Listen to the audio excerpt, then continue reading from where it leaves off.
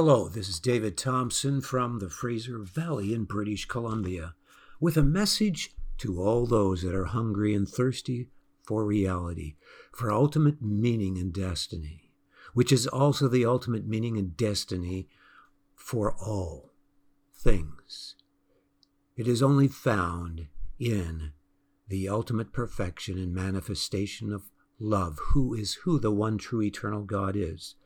I just briefly want to refer those that are new to my website at ultimatemeaning.com. If you're really hungry and thirsty for reality, you will want to check that out, because there is very original writing by the gifting of the Spirit of God through me in that flip book, and a lot of the print is highlighted in red, which are links to very profound and amazing YouTube videos showing from many fields of science and from archaeology and so on, the reality of what I am sharing here.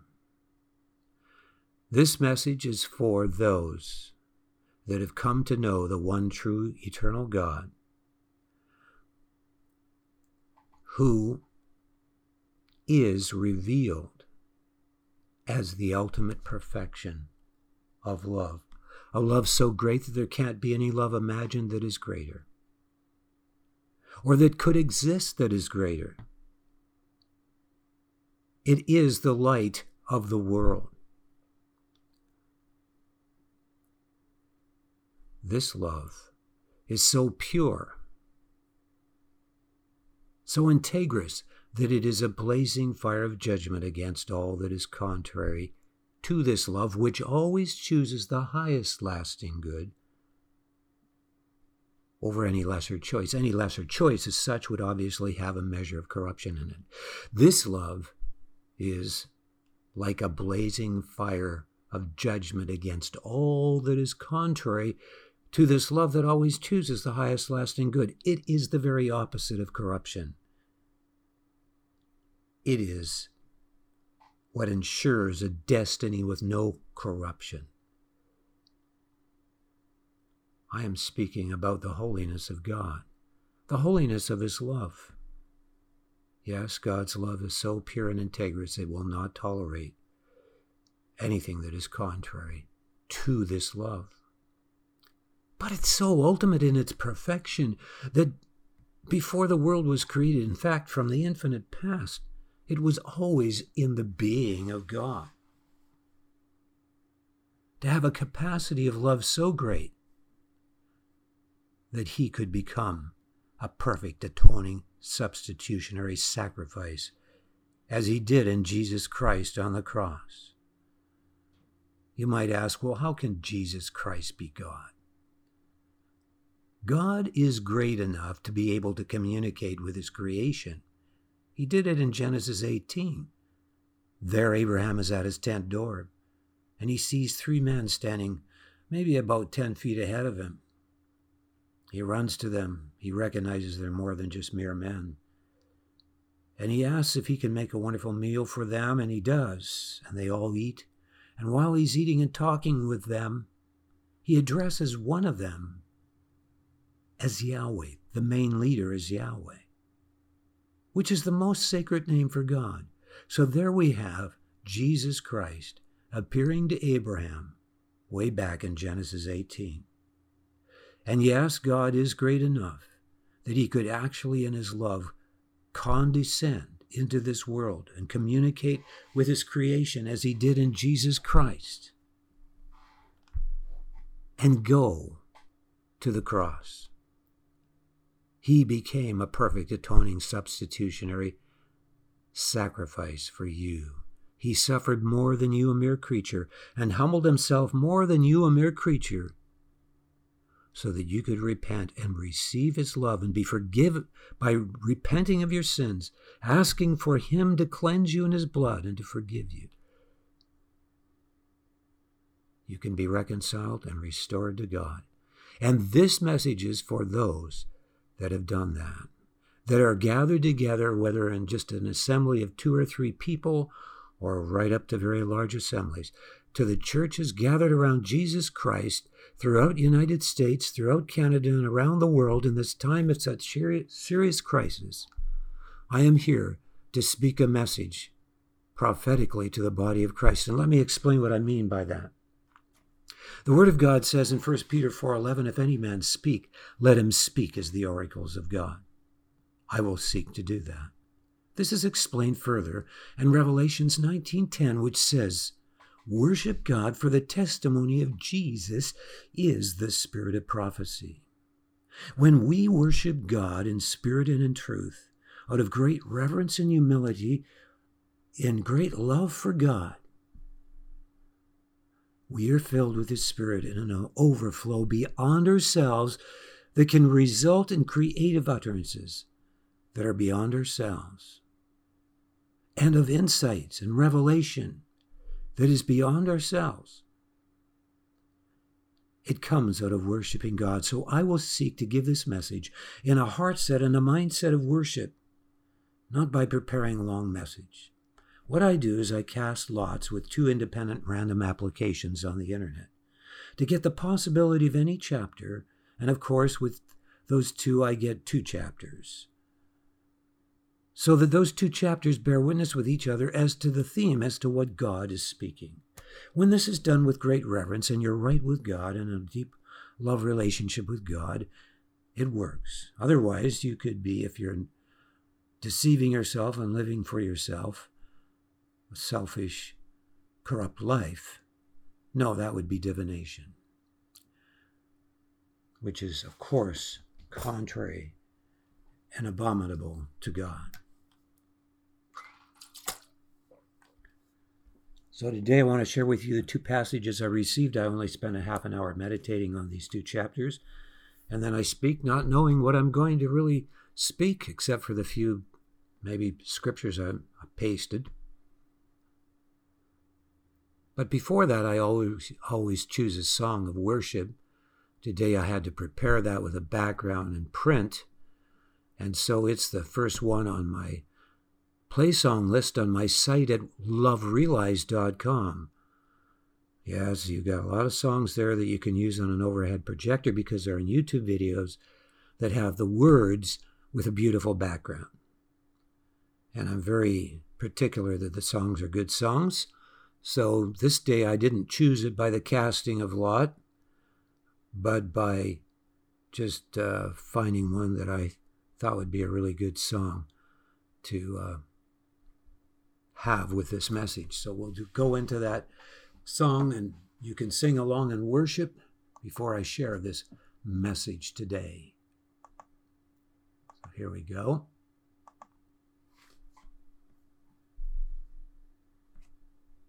It's coming.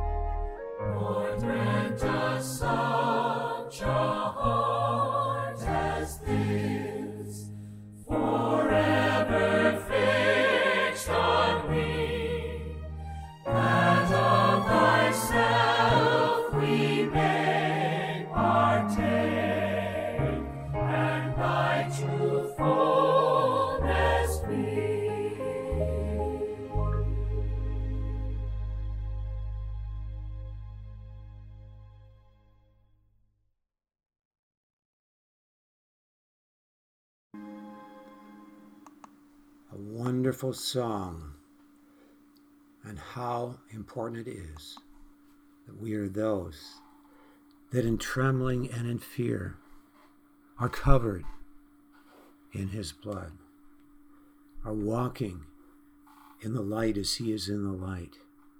Then we have fellowship with God and with one another, such deep and intimate fellowship. I want to share with you now the passages that I received today by the casting of lot before the Lord. Today I received Romans chapter 7 and Job chapter 29.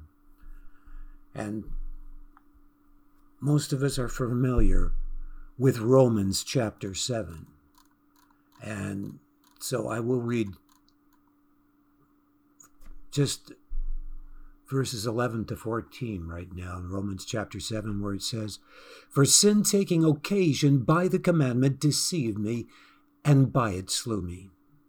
Wherefore the law is holy, and the commandment holy and just and good. Was then that which is good made death unto me?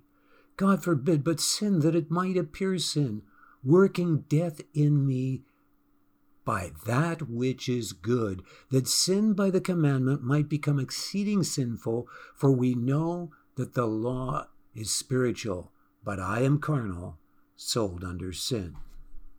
Now, if we go further into Romans chapter 7 here, I will have to just see if I can instantly get back to it. I don't think in this case I will. I will just turn to that now. Romans chapter 7. And we know that at the beginning, Paul describes and likens the law to a woman that is married to her husband, and the husband represents the law. And when her husband dies, that woman is no longer going to be called an adulteress if she's married to another man. And of course, this is likened to us who have embraced Christ. In embracing Christ, we have embraced the one that perfectly fulfilled the law. Now, God, when he gave the law in the Old Testament, never intended that the children of Israel should be fixated on mere performance, fixated on the law rather than him in a love relationship. The law was needed to restrain many as a nation that would otherwise have corrupted themselves. But his intention was that always that they would love him with all their heart, with all their mind, and with all their being, where the focus would be on him in the fulfilling of righteousness, which would be these laws that were given. But how easy it is to get into performance where the focus is on ourselves and that we are pleasing God, and it is our sufficiency. It was always God's intention from the very beginning that man would know a relationship with him out of the genuine fear of God. And when there is the genuine fear of God, there is never a mindset in us that allows for perverted perception, monotheistic perception of God, that allows for this to evolve into a relationship that is mere performance out of focus on the law. And so we find here that the children of Israel, when they were given the law, they said, yeah, we'll do it. Yeah, we'll keep it. They sprinkled the blood of the covenant and so on. Moses, and then he says, you're not going to be able to do. Why? Was he saying that already? Because he was trying to point out to them that they need to put their trust in the Lord. They need to be honest before him in their weakness. Yes, the law exposes the flesh, as is clearly pointed out here in Romans. And so we can read a few more verses on that. Verse 5, for when we were in the flesh, the motions of sins which were by the law did work in our members to bring forth fruit unto death. But now we are delivered from the law, being dead wherein we were held, that we should serve in newness of spirit and not in the oldness of the letter. The oldness of the letter instead of the newness of spirit. What stifles the human spirit is routine, is ritual, is focus on performance rather than focus on the very being of who God is,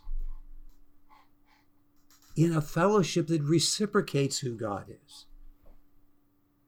This is what is involved in the genuine fear of God. It is a deep turning from the heart that recognizes, out of great reverence, the holiness of God, first of all, which is the integrity of his love that I shared about in the introduction. It is so easy when we see all the suffering that we experience in our own lives and those around us, to get our focus on how much we're suffering and why God would allow this in our lives and why is God allowing this in this person's life and so on and so forth. And then we begin to become unthankful in our hearts.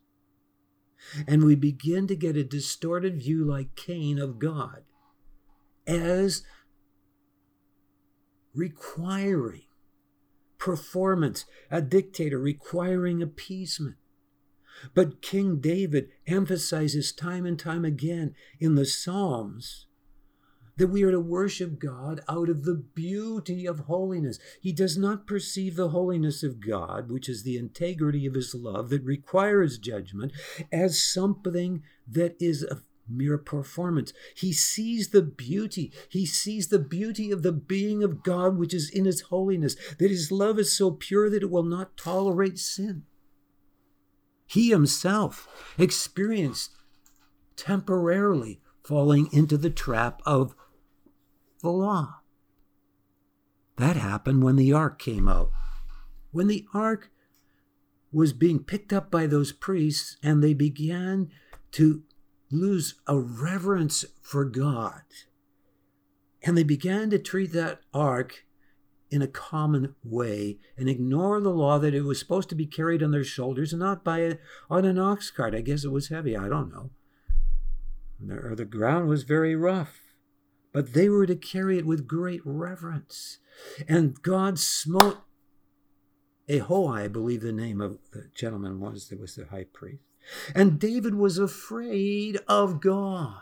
You see, you need to have in the genuine fear of God that trembling and that fear of God, but not a fear of God and a trembling that is wrongly perceiving him. But how easy it is to be perverted in our fear of God so that we have a counterfeit fear of God, a counterfeit perception of God. And that results in falling into the trap of the law, of the letter of the law, and of mere ritualistic performance of an unthankful tendency in our heart. And so we find ourselves being exposed and coming to a place where we're finally either going to admit how fallen we are and come to God boldly to his throne, or we're going to deceive ourselves more and harden our hearts more and persecute those that are truly righteous because they've entered into the genuine fear of God, into a true loving relationship with God. It says in Isaiah 28 about this relationship there, where it says here a little, there a little. And it compares it to a baby sucking from the breast of a mother.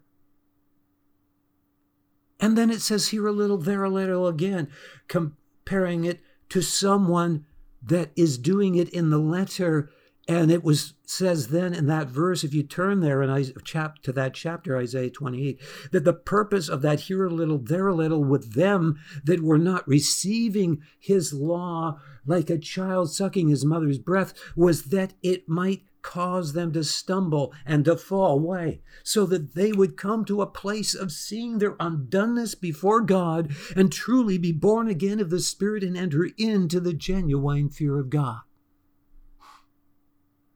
where they see that his holiness, as severe as it is good, and that out of that comes only when we know the genuine holiness of God and delight in it can we know our undoneness before God and our need of his mercy. We cannot even perceive the greatness of his mercy to us until we come to that place. And it was like that from the beginning, from the time of Adam to now. There has been this process that has brought genuine rebirth. Christ expected Nicodemus to know what it meant to be born again before he died on the cross. He expected the spiritual leaders should have known that. And then you can see true conversion experiences throughout the Old Testament with Manasseh and others that were very wicked people. Create in me a clean heart, O God, and renew a right spirit within me. There's the initial conversion, and then there's the ongoing processes of conversion in our lives like Peter experienced. He had already the revelation of who Christ was as the Messiah, but he experienced a deeper conversion when he denied the Lord. And he went out and wept bitterly. Brothers and sisters, what is God saying from this passage to the body of Christ today? When we look at this passage of Scripture, and I ask, why did God give me Job 29? Well, Job 29 is a very interesting chapter. Job is describing how great he's describing his remembrance of all the blessings that he experienced because he lived such a wonderful, righteous life before God. It says, moreover, Job continued his parable and said, "Oh, that I were as in the months of past, as in the days when God preserved me, when his candle shined upon my head, and when by his light I walked through darkness, as I was in the days of my youth, when the secret of God was upon my tabernacle, when the Almighty was yet with me, when my children were about me, when I washed my steps with butter, and the rock poured me out rivers of oil, when I went out to the gate through the city, when I prepared my seat in the street. The young men saw me, and they hid themselves, and the aged arose and stood up. The princes refrained from talking, and laid their hand on their mouth. The nobles held their peace, and their tongue cleaved to the roof of their mouth. When the ear heard me, then it blessed me. And when the eye saw me, it gave me witness to me, because I delivered the poor that cried, the fatherless and him that had none to help. The blessings of him that was ready to perish came upon me, and I caused the widow's heart to sing for joy. I put on righteousness, and it clothed me. My judgment was as a robe and a diadem." Job knew a wonderful relationship with God. "I was eyes to the blind." He helped the blind. "And feet was I to the lame." He would go out of his way to help blind people. "I was a father to the poor, and the cause which I knew not I searched out. And I break the jaws of the wicked and pluck the spoil out of his teeth. Then said I shall die in my nest, and I shall multiply my days." I don't need to go on to read this. "My glory was fresh in me, and my bow was renewed in my hand." God's blessing was on his life. He was a man of righteousness that feared God. And yet look at what God had to put him through.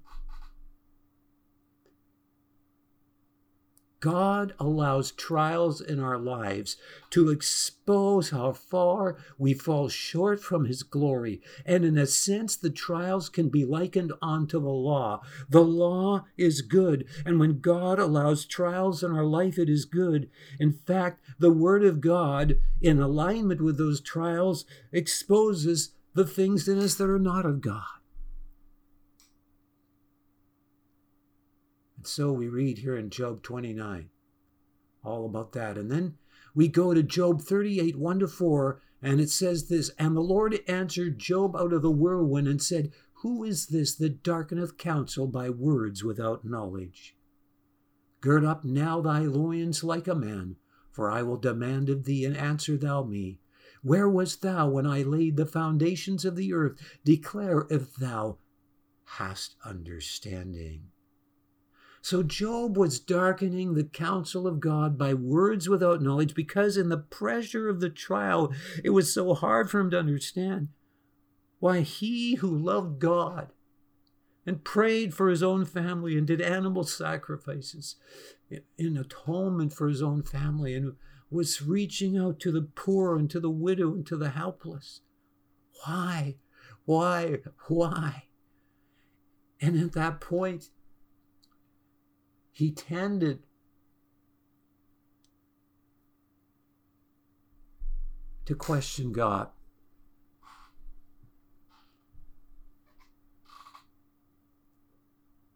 It's not wrong to question God. It's wrong when the questioning gets to the point where we are mocking God with those that are haters of God. Or we are unthankful in our heart.